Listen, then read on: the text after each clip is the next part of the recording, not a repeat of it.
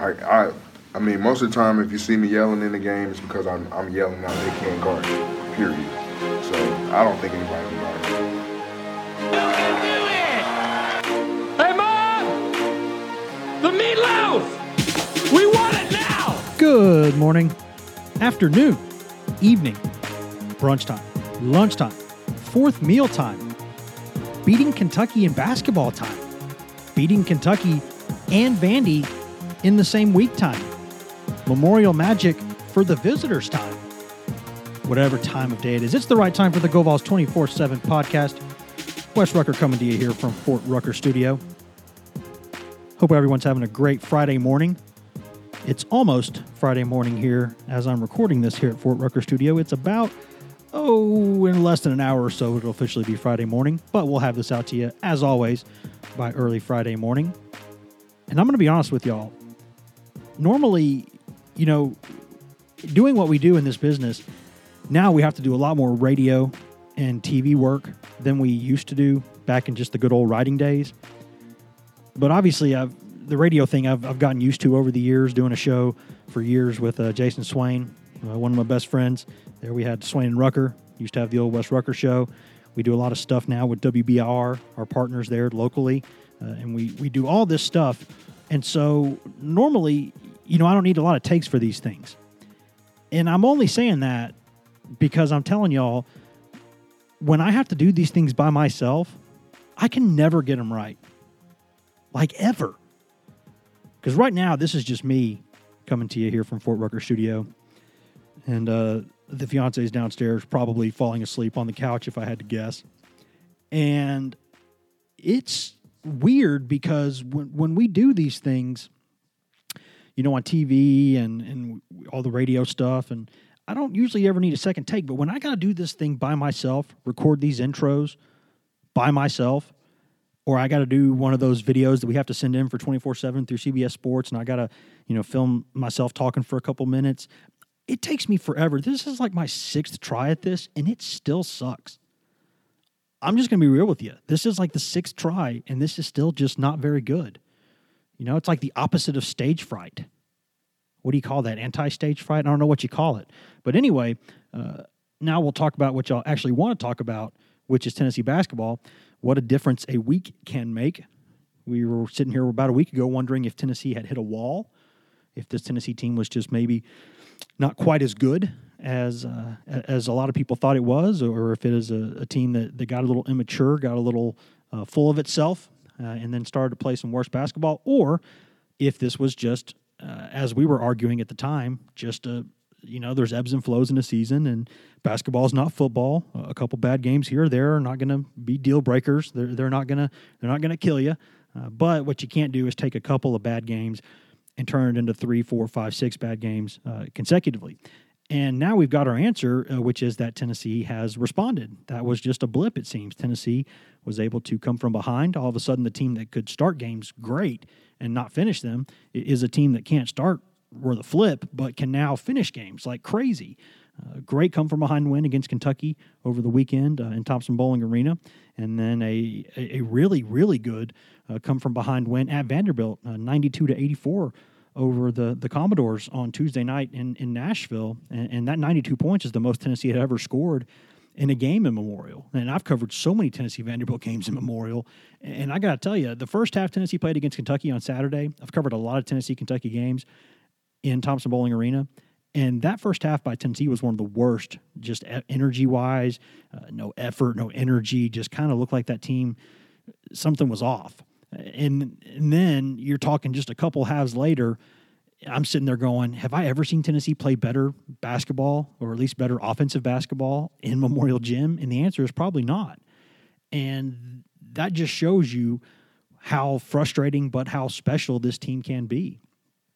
Tennessee has kind of gotten the ship righted a little bit, back to 2-2 in SEC play, 11-4 overall, 15th nationally in the KenPom rankings, 24th in the AP and the coaches poll. And right now, Tennessee has got a big opportunity again this weekend in SEC play. This is not your older brother's SEC. This is a big time league. Might not have a national title contender, but has a lot of good teams. And Texas A&M is a team that is 0-4 in SEC play, and I don't know that I've seen a more talented 0-4 SEC basketball team than this one. Maybe there have been a couple, and I can't remember them, but man, this team has got a bonus baby. It's got a lottery pick there in Williams. Davis, this guy's about 7 foot, can do all kinds of different things, can score, can block shots, alter shots, can get out and run. You've got Hogue as a guy about 6'9", 6'10", can shoot from the perimeter and do a lot of things. They got a couple good guards there too. Gilder. There's a lot of good players on that team, and that team was ranked 5th nationally coming into conference play for a reason.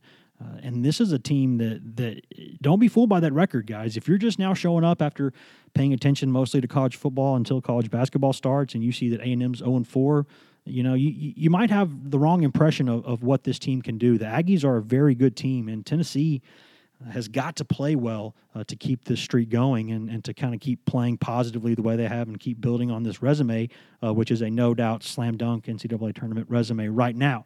But y'all don't want to hear just me talk about this. You also want to hear our wonderful, wonderful basketball writer, Grant Ramey, talk about this. And just a little bit ago, just a few minutes ago, actually, it would be just a few minutes ago, but it was more like 15 minutes ago now because I had to take like 6 or 7 takes to get this stupid intro right.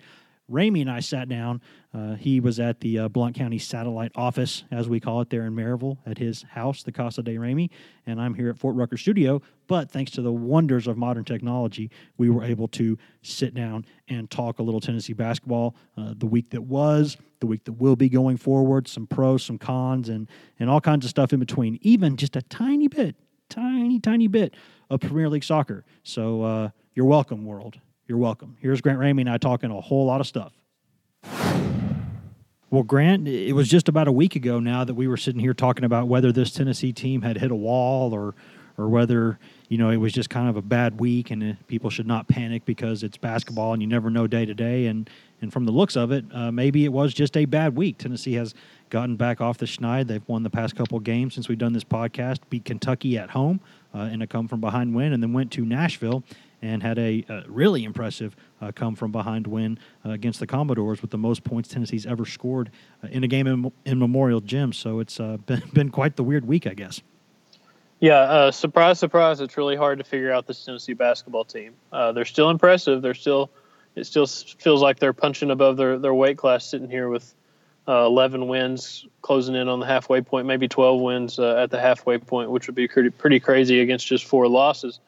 But, it's the way they've done it. It's sluggish starts now is the problem, it seems like, after the last 2 games. There's just not a ton of energy, defensive breakdowns, stuff like that in the first half, and they come out in the second half, and they outscore Kentucky by 19. I read that was the most that John Calipari's ever been outscored in the second half at Kentucky, and they put up 57 at Memorial Gymnasium in the second half after Vanderbilt, hit 10 3-pointers or something like that in the first half. Tennessee was just sitting there watching them shoot down 10 at the break and come back and kind of really kind of control and run away from that game. So they're playing well when they need to at this point, but they're still a really hard team to figure out.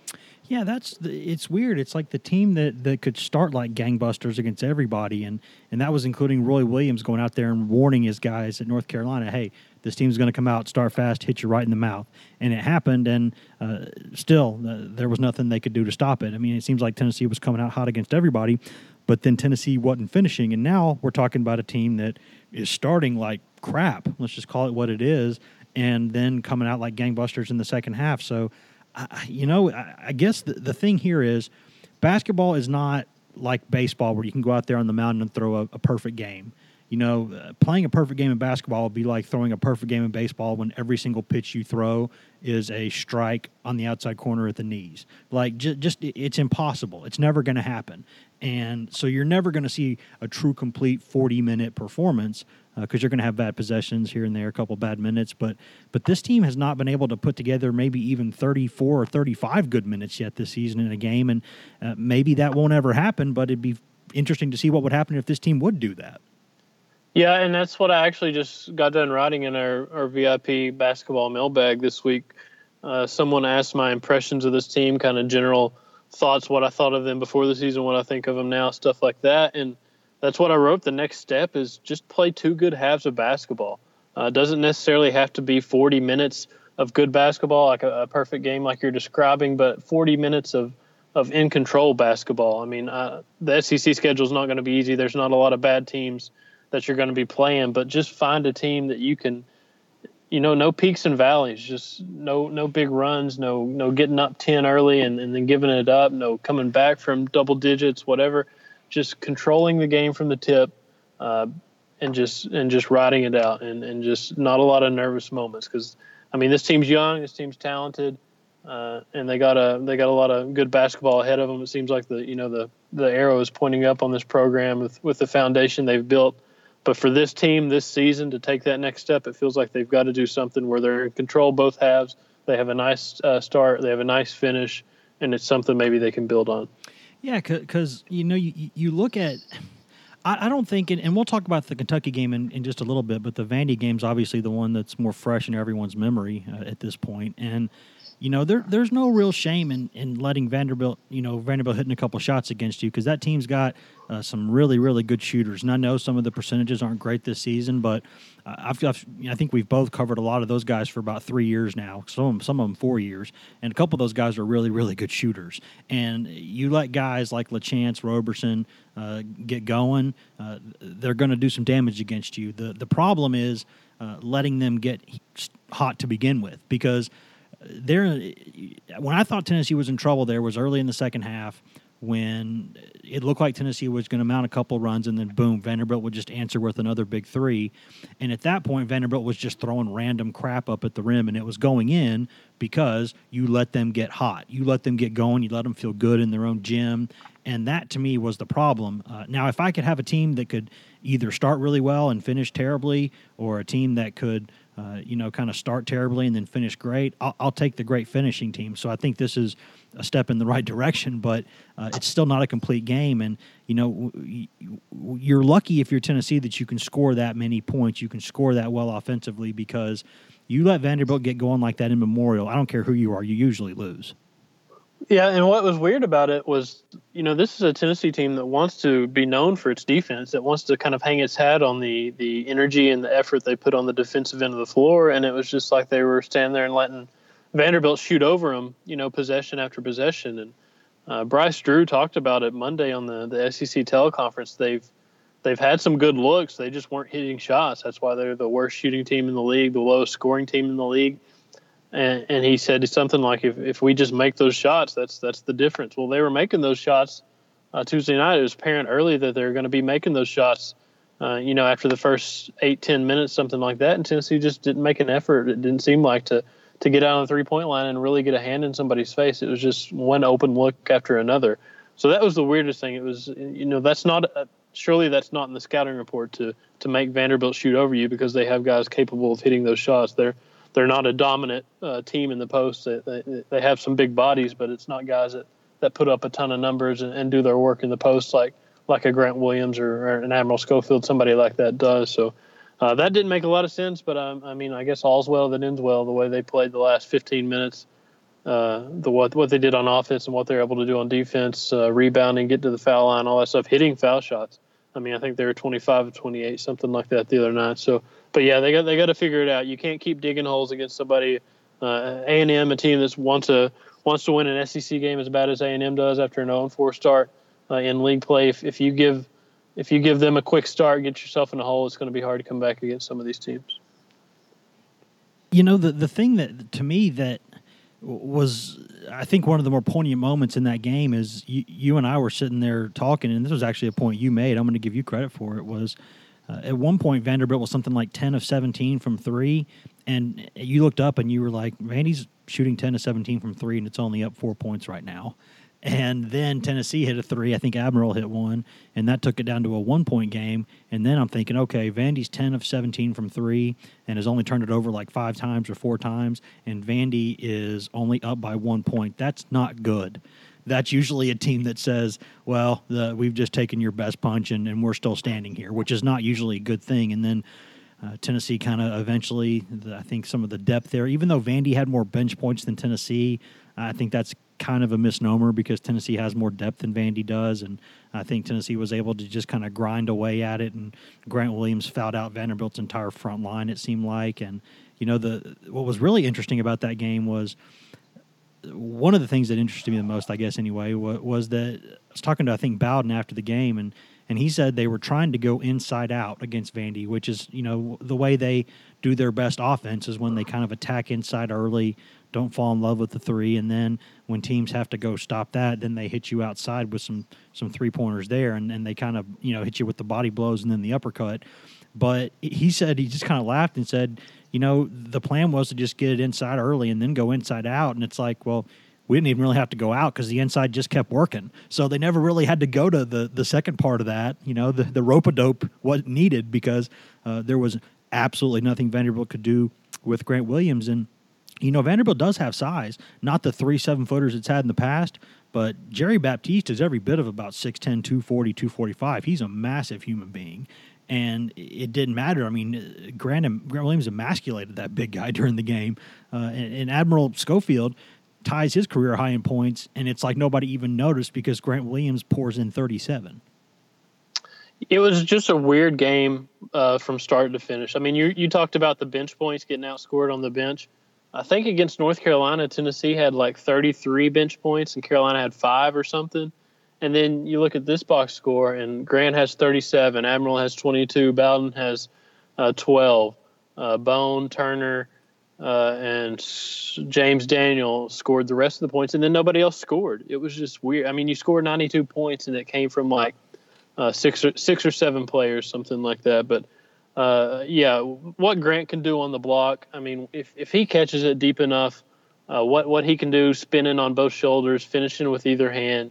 I mean, if he starts spinning, if he gets a clean look at the rim, it's going to be hard to stop. And it just felt like one of those nights where, anything he throws up goes in. And then Admiral, he not only scores in the post, but he's hit a lot of big 3-pointers the last few weeks when Jordan Bowden hadn't been taking as many for whatever reason over the 4 SEC games. And Bowden kind of did give him that little spark where he had maybe 8 or 10 points in the first 5 or 6 minutes of the second half. But yeah, it was just a weird game, start to finish.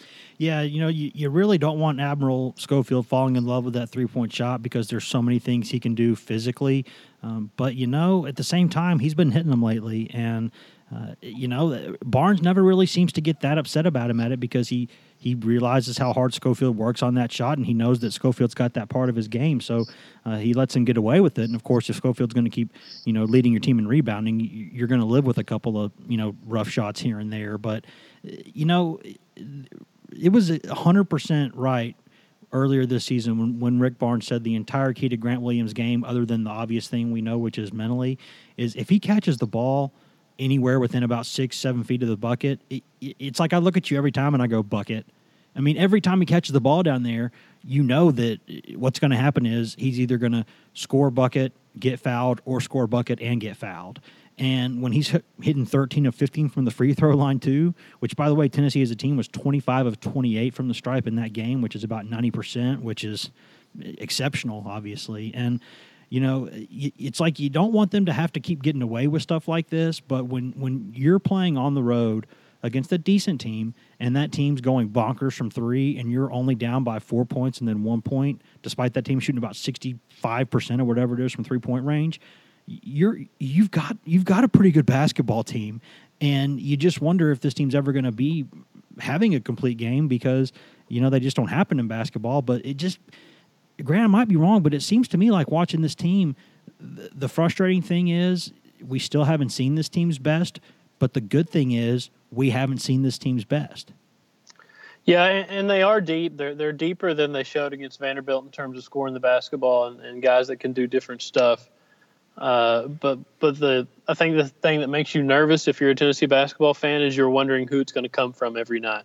Schofield's going to score in double figures. Grant's going to score in double figures because that's what they've done every game this season. I think maybe one game apiece they've not scored in double figures. So you're going to get those points. You're going to get a certain number of rebounds from those guys.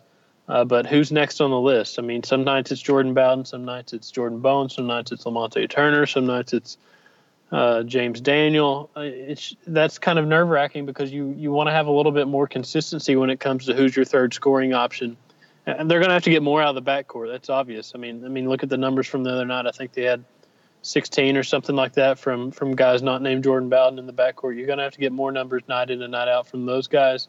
And they're going to have to get more consistency, at least from Kyle Alexander, more impact on the game, at least a little bit from John Fulkerson, who had a couple good plays against Kentucky, but other than that hasn't really shown anything. But, yeah, you're right. They haven't played their best game. I don't think they've played anywhere close to their best game. They've played really good halves of basketball, had some really good stretches. But until they find that really good 40 minutes of basketball, it's really hard to put your finger on how good this team can be.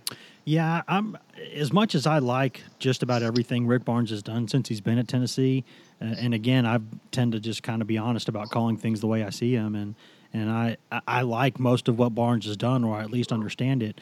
But the way he is with Kyle Alexander sometimes, I'll be honest, I just don't get it. That's, I think that kid's got so much talent that Barnes probably knows that better than anyone. So when he doesn't see that he's getting the best out of him, he gets frustrated. But the plus-minus numbers don't lie. The production is not bad. And to me, it just seems like they're much better defensively when he's on the floor. Now, again, I'm not Rick Barnes has won, 650 more games or whatever more than I have. But I understand why he plays Fulkerson, because I think he believes that to play the long game and for this team to be what it needs to be by tournament time, I think he feels like Fulkerson needs to be that guy who gives him a little bit of something else, because he's seen what Fulkerson can do at his best. So I understand that. I'm not going to ride him too hard for that. But I just wonder I just don't know. I think Alexander gets an awfully quick hook sometimes, and that I don't want to say it frustrates me, but I definitely don't get it. Well, I mean, Rick is a guy when it comes to quick hooks. If you do something in the first few minutes of the game, like he talked about Kyle the other night. Kyle pushed some Vanderbilt guy on like the first or second possession, picked up a quick foul, and he gets yanked out right there. And Rick says he's not engaged, he's not focused, he's not doing the stuff he needs to do early in the game. Then he's not going to be there the rest of the game. That's what really hurts your minutes. If you're Kyle, if you're John Fulkerson, if you're anybody, if you're not on edge, as Rick says, and tuned in and ready to go to start the game, he will pull you, and that's going to affect your minutes. But, yeah, you're right. John Fulkerson might have a little bit better basketball IQ because of the how long he's grown up playing the game, and Kyle hasn't, obviously. But the numbers that Kyle's put up, the stuff that he can do, I mean, he's their best defender in the post, and I don't think it's really that close the way he can. He's more disciplined, it feels like, than other guys defensively, the way he goes straight up and makes people change their shots around him. Doesn't really draw as much contact or initiate as much contact as other guys do. But if he's not there, if he doesn't have a good first 5-6 minutes, or if he doesn't get back defensively a couple times, it's like Rick pulls him and kind of force feeds John Fulkerson, even though Fulkerson hasn't, even been a shell of himself from last season. I don't think anybody expected him to have some of those big games like he had last season, but he hasn't even really been close to that. I think everybody has expected him to be more than what he's been to this point in terms of impacting the game and doing stuff. It's just not been there yet, and it just seems like Barnes, for whatever reason, is going to force feed it in spite of what it seems like Alexander Kyle does on paper. Yeah, and you and I talked about this on the drive to Nashville, and this might just be a theory on my end that's not correct, but it's something that I really do think that I believe. I'm going to say, yes, I think that I believe this. But that's the – I'm not going to say I know, but it's just something I've been thinking about, is that, John Calipari with his teams, for all the flack that he gets in certain circles, the fact is Calipari knows that he's coaching for the postseason. And if he has to have his team go out there, or a couple guys go out there and embarrass themselves, or if he needs to prove a point by benching somebody, even though it means that they're going to lose that game, Calipari is one of the better guys I've seen at playing the long game and knowing where he needs to have his team by the end of the year.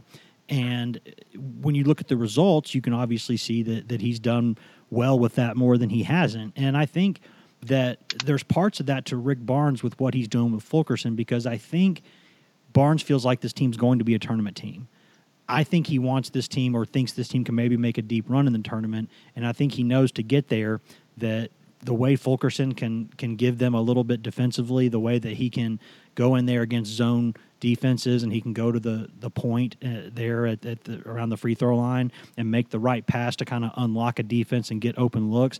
I think he feels like Fulkerson can give them something they don't have right now. And so that's why he's force-feeding Fulkerson, because I think he's trying to play the long game there, and I understand that. As long as it's not costing Tennessee wins, I don't have a problem with it. But there have been times this year where I keep wondering, God, he's giving him too many minutes. But I think he's trying to play the long game here. Yeah, and that's a good point, because the last 2 seasons, that's really not the case. I mean, they for very briefly late January, they looked like maybe a bubble team if they kept playing that way the rest of the season. But other than that, they've never even really projected to be a tournament team or a bubble team. They've never really played themselves into that scenario. So this is maybe a different kind of side of Rick Barnes' coaching style when he has a team that he knows is going to be there in March and is going to be a factor in the postseason. John's just got to get back to, I think the biggest thing that helped him last year wasn't skill. It wasn't, any one thing. It was just effort, energy. I mean, he kind of knows where to put himself on the floor. It felt like last year at times to win loose balls, stuff like that. I mean, he's obviously, I don't think as strong as he was at this point last year, missing so much time in the weight room and all this stuff over the last 10, 12 months. And you're right, confidence. He's got to get back to the point where he knows he can do it, feels like he can do it. But if he just gets out and you feel like if the energy was there, the effort was there, just, getting on the floor for loose balls. And I mean, last year he was just all over the place, kind of, I don't know, like a Tasmanian devil almost. Yeah. It was just kind of, going from side to side of the court and doing all this stuff. He's got to get back to some form of that, because, they need some shade of him moving forward to impact him. And I know it drives people insane that Rick plays in the minutes he plays in, but they've played 15 games, they've won 11 of them. I don't know if there's been one game where John Fulkerson's minutes have really cost them the game. But they're at a point where they're 11-4, 2-2 in the league, and they're projecting towards the tournament. So it hasn't cost them too much at this point. So maybe it does benefit them in the long run.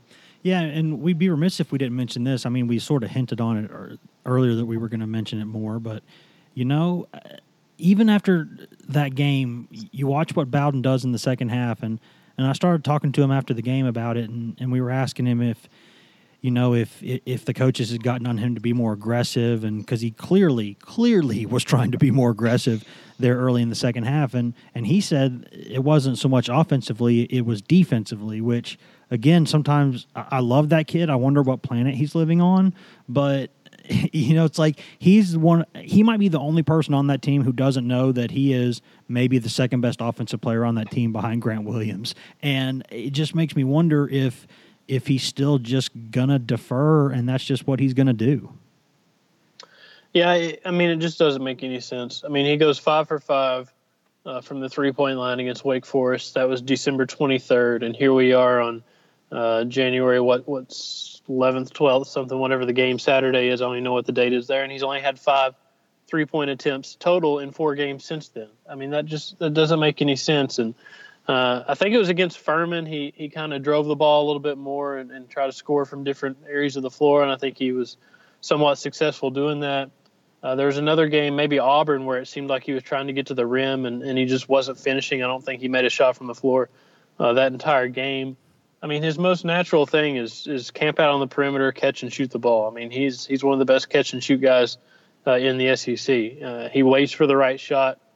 Credit him for that, but he's got to shoot the basketball more. I swear, the more I watched him the last 4 games, the more it seems like he's in his own head. Like he's, I don't think he reads into stuff, but I mean, obviously he's been asked more about it. His teammates have been asked more about it. I'm sure the coaches have told him they want him to be more aggressive, shoot the ball more, but it's just not happening. It doesn't make sense. Maybe if there's a game where he hits, 3 quick threes, he just kind of snaps back into his old self, something like that. But to this point, that's one of the more difficult things to figure out, a hard question to answer, because he should be the third best scorer on this basketball team right now. Yeah, and, it sort of reminds me of, you remember, I mean, everyone knows this. I'm saying, do you remember this? Everyone remembers Derek Dooley Esquire's rant on Rommel, right? Where's Rommel? The thing where he goes, where he talked about the German officers sitting there and going, I'm not doing anything until I have orders. I'm just going to stand right here. That, to me, it seems like Bowden, if it's not like just a clearly excellent shot, he won't take it. And that means that there's times where he's got really good shots that no one in their right mind would complain about him taking, even if he airballed them, and he still will turn them down, and he'll kick the ball back out. It's like he wants to get the offense going in rhythm, and it's like, bro, you're a 60% three-point shooter. You get the ball with more than 2 steps, with nobody around you, that shot's got to go up. I mean, that's got to happen like instinctively without you even thinking. That's got to be like just a reflex, like a doctor hits you with that little hammer right in the knee and you kick. Like anytime he catches the ball in space, the shot needs to go up. And to me, I don't know that that's anything that if you don't have it, I don't know that you can get it. And that's the thing that worries me with him, is that he's always going to sell himself short a little bit because he just doesn't have that mentality to be kind of an 18, 20 point scorer. Yeah, and the most, I guess, frustrating ones are the ones where he's one of the first guys down the floor in transition, and the point guard gets him the ball in the elbow, and the defender's a couple steps away, but he won't pull the trigger right there. He'll kick it back out to the guard and kind of set up the offense. I don't know if that's because he wants to get the offense flowing. He doesn't want to take that shot. He doesn't want to, put up that shot before he has rebounders down on the other end of the floor, but it seems like more often than not, that's one that he's passing up, that it feels like, man, just shoot it. You're stepping into that shot. It's in transition. You're shooting 60% from right there. Let it fly and see what happens. But, yeah, if it's a confidence issue, I mean, it's just not going to happen until he forces it a little bit and sees that it works. Yeah, because one thing about Rick Barnes' offense, and I think this is something that, I don't know that people think about things like this, but when Barnes tells guys to take shots that they take in practice, that the whole team knows they're going to take, there's 2 reasons for that. The first one's the obvious one. If you shoot that ball, you take that shot all the time, you're going to be comfortable taking that shot. You're going to make that shot more than you're not. That's the obvious reason. But the other reason, and it's just as important, is that if you know where your teammates are getting most of their shots, you know where the ball's going if they don't make it. You know you're in position to go get the rebound, and that is one of the reasons why Tennessee has been so excellent on the offensive glass sometimes. It has nothing to do just with athleticism and effort. I mean, that's a huge reason, but it's also because when you're disciplined on offense, this is basketball 101. If you're disciplined on offense, you know where your teammates are going to shoot the ball. You know where the ball is probably going to go if they miss it. So you can be in position better than the opponent can to go get the rebound. And that's why when Rick Barnes talks about in the flow, do what you normally do, that's the reason why. It's not because he's OCD about it. It's because there's a method to why they're doing it. And the frustrating thing is Bowden's teammates want him to take more of those shots. They know if he pulls the ball from there and he pulls the trigger, it's going to go in. And they just can't make him do it because he keeps hearing Barnes in his head saying they want to go inside out. They want to go inside out. But that doesn't mean that you pass up open shots. I mean, I'm going to hazard a guess here that Jordan Bowden has never been taken out of a game because he was shooting too much. I'm pretty sure that's never happened in his career because he's probably, until he got to Tennessee, almost always been the best scorer on his team. So that's why this whole deferring mentality, it's weird for me. It's like maybe he picked it up at prep school when he wasn't the biggest prospect on the team. But I know when he was at Carter, he was sitting there having to kill people because that's how Carter could win games. So the whole thing is just sort of baffling to me. And people might say we're sitting here being too negative about a team that's 11-4. But the fact is, Grant, I think it's a good thing for Tennessee because those of us who are around the team every day know how much better this team could be playing. And that's why it's not a bad thing. It's a good thing because this team could be really, really good if it would do what we knew it could do. Yeah, and one thing with Bowden, I mean, if there's an exception to the inside-out play, I mean, it's Bowden shooting threes.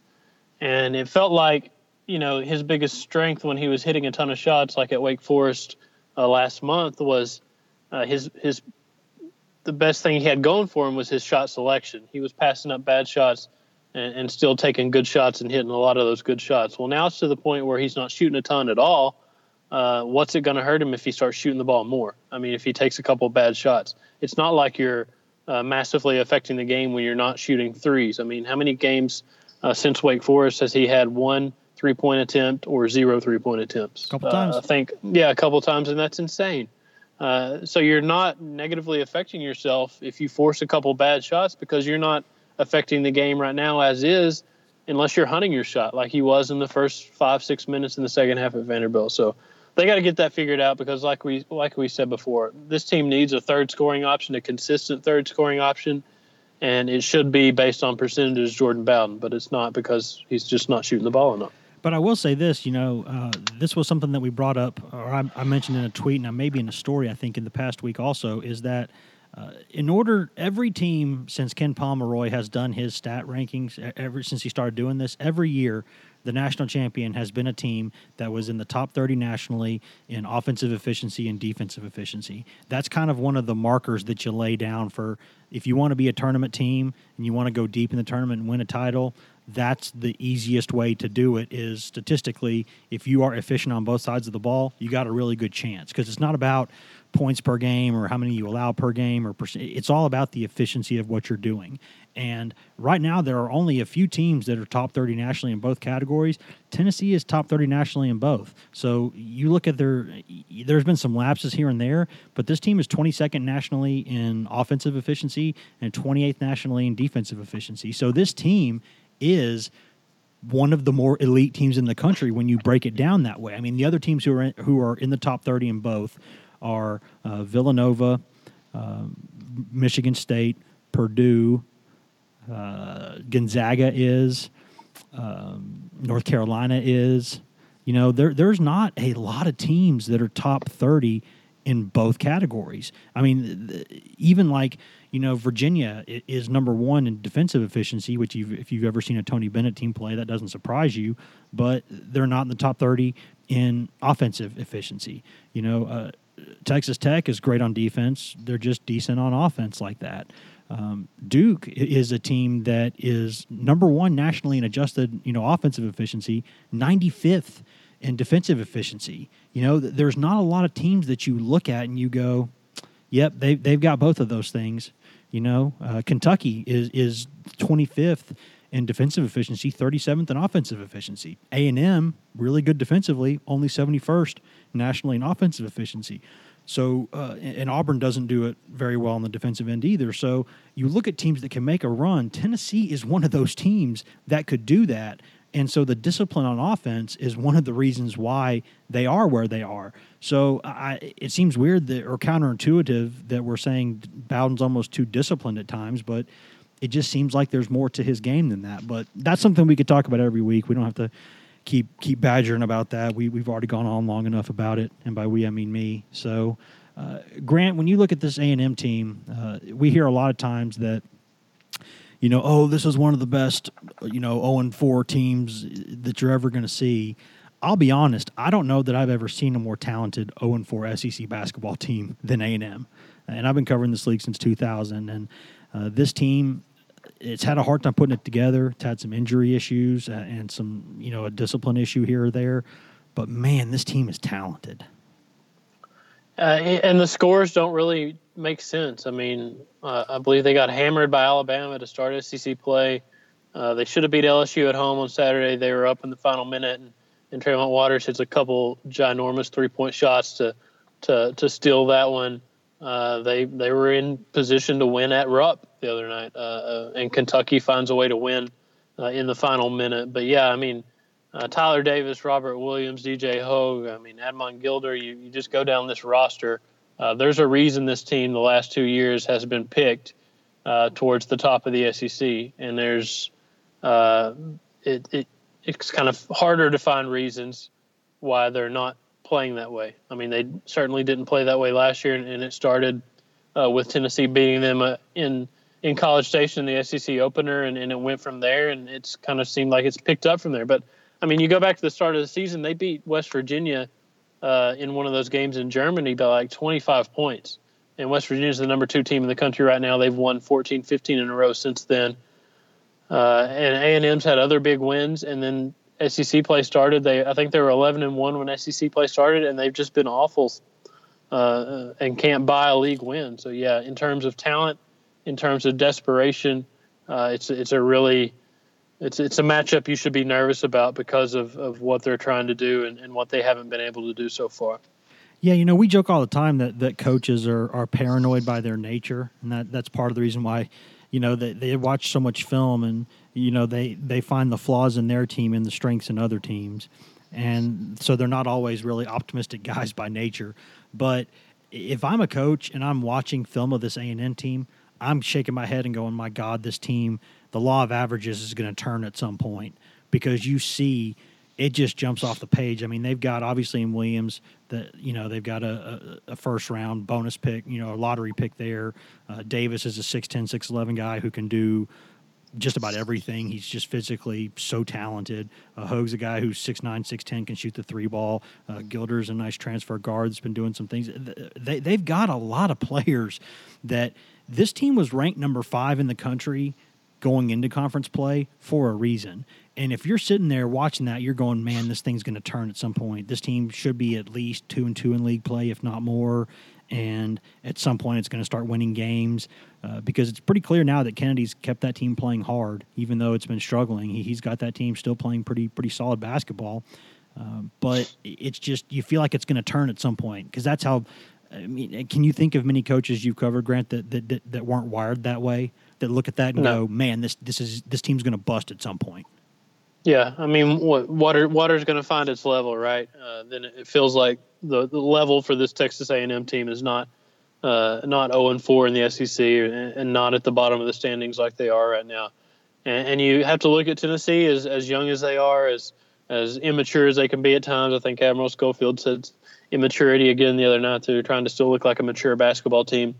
Well, they've had some pretty good success these last 2 games with the way they came back to beat Kentucky at home, the way they won at Vanderbilt and scored 92 points and 57 in the second half, and finished really well, and I guess built some confidence from there. But they better handle success the right way right here, because if not, they could come out in another home game and kind of get punched in the mouth the way they did against Auburn and not be able to respond. I assume it'll be a pretty decent crowd for a 6 o'clock game on a Saturday and a pretty big name opponent in Texas A&M. Tennessee needs to start fast, play well in the first half, and kind of build some confidence, because if there's something that will give them trouble, it's going to be size, it's going to be length, it's going to be guys like Tyler Davis, guys like Robert Williams and DJ Hogue, because they showed against Kentucky in the first half. If you have size, if you have that kind of length, you can give them fits.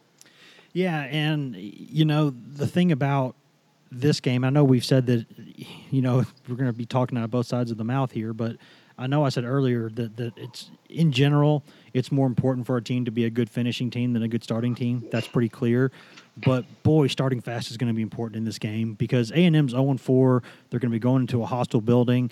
That mentally they're not in the right place. I mean, they're probably going to go into that game really fired up, and they're going to be kind of backs against the wall, us against the world, got to win a game here, yada, yada, yada.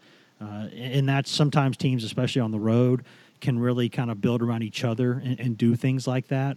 But if you hit that team in the mouth early, I don't want to say it's going to quit, but you don't want to give that team confidence early. If you can go out there by the first or second media timeout and have a good kind of 6, 9, 10-point lead, I think you'd be in pretty good shape in this game.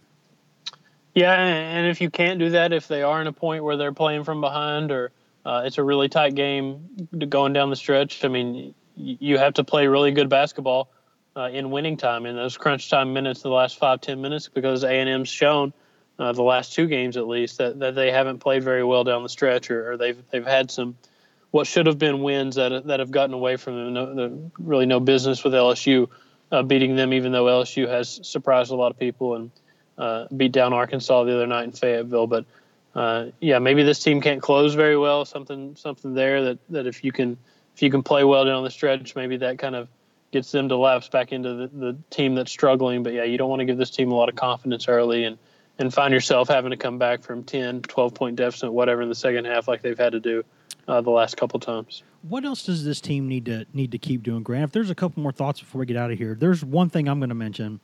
And, again, I'm a guy who thinks that, the guys who have the most talent are the guys that I tend to be the most critical of, because they're the guys who could be doing more. But I still think there's a lot more Tennessee needs to get out of Jordan Bone. And the reason I say that is because the last few games especially, I think Tennessee has looked more dangerous or looked better offensively and defensively when James Daniel was pulling the strings at point guard. And Bone is a kid who has just so much natural ability. It cannot be overstated how athletic and how fast this kid is. He can take the ball with the ball in his hand, take the ball in his hand, dribbling it, go end line to end line and back in like 7 seconds or less. He's an unbelievable athlete. Can jump, can run, has beautiful form on his jump shot. But his shot selection at times in the second half, even in that game at Nashville, that three he took that put him up by 10, there were about 20 seconds left on the shot clock. And in that situation, that's almost exactly what Lamonte Turner did against Arkansas to go turn that game around. And I wonder sometimes kind of what he's thinking, because he's a guy who I think could be doing a lot more. Yeah, I mean, going in every night, first of all, they need to establish Grant Williams, because as great as Grant looked in the second half against Kentucky and everything he did against Vanderbilt, he was a complete non-factor in the first half against Kentucky. And he was facing a really, really good player in P.J. Washington. And P.J. Washington was doing what he wanted to do on the offensive end, and he was shutting Grant down on the defensive end. Grant can't kind of have those halves. He can't be taken out of games like that, because when he's taken out of a game, Tennessee's taken out of a game. Admiral Schofield needs to keep hitting the jump shots that he's hitting, because when he hits those jumpers, he's obviously a different player. Everything we've talked about with Jordan Bowden so far. But I think what hasn't happened the last few weeks that needs to happen is some consistency between guys that you're talking about: Jordan Bone, James Daniel, Lamonte Turner. They can't all be hit and miss at the same time. They have to have some consistency, know what you're getting out of those guys, because they're going to have to win some games with their backcourt. When you face a Texas A&M team with Robert Williams down low and Tyler Davis down low, it's going to be really hard to live inside out and do that. You're going to have to hit a lot of jump shots and do stuff over top of them because of the size they have in the post. So as good as Grant's been and plugged in, he's got to establish himself every night. The same with Admiral hitting jump shots.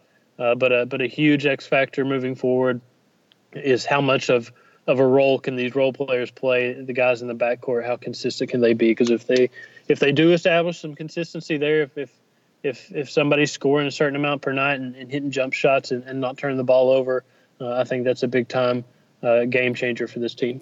Yeah, and I think that with Admiral Schofield, I'm on record saying this, if he's going to rebound as well as he can rebound, I will live with him doing a couple things on offense I don't love, because when he wants to, he is an absolutely unbelievable rebounder. When he wants the ball, he usually goes and gets it. And if he will do that, then I'll live with him occasionally making me go, ugh, when he's taking some stuff on offense, when he's doing that kind of that ridiculously low percentage fall away jumper from the baseline that he does and all those things. If he's going to rebound, I'll live with that. But yeah, I think that you've got to get that kind of consistency from Grant Williams. You look at those kind of butterfly effect moments, and I think that we could be talking about a completely different season for Tennessee right now if P.J. Washington doesn't get cramps in the second half in Thompson-Boling Arena, because I don't know if Tennessee comes back and wins that game if Washington stays on the floor, because he was in Grant Williams' head big time.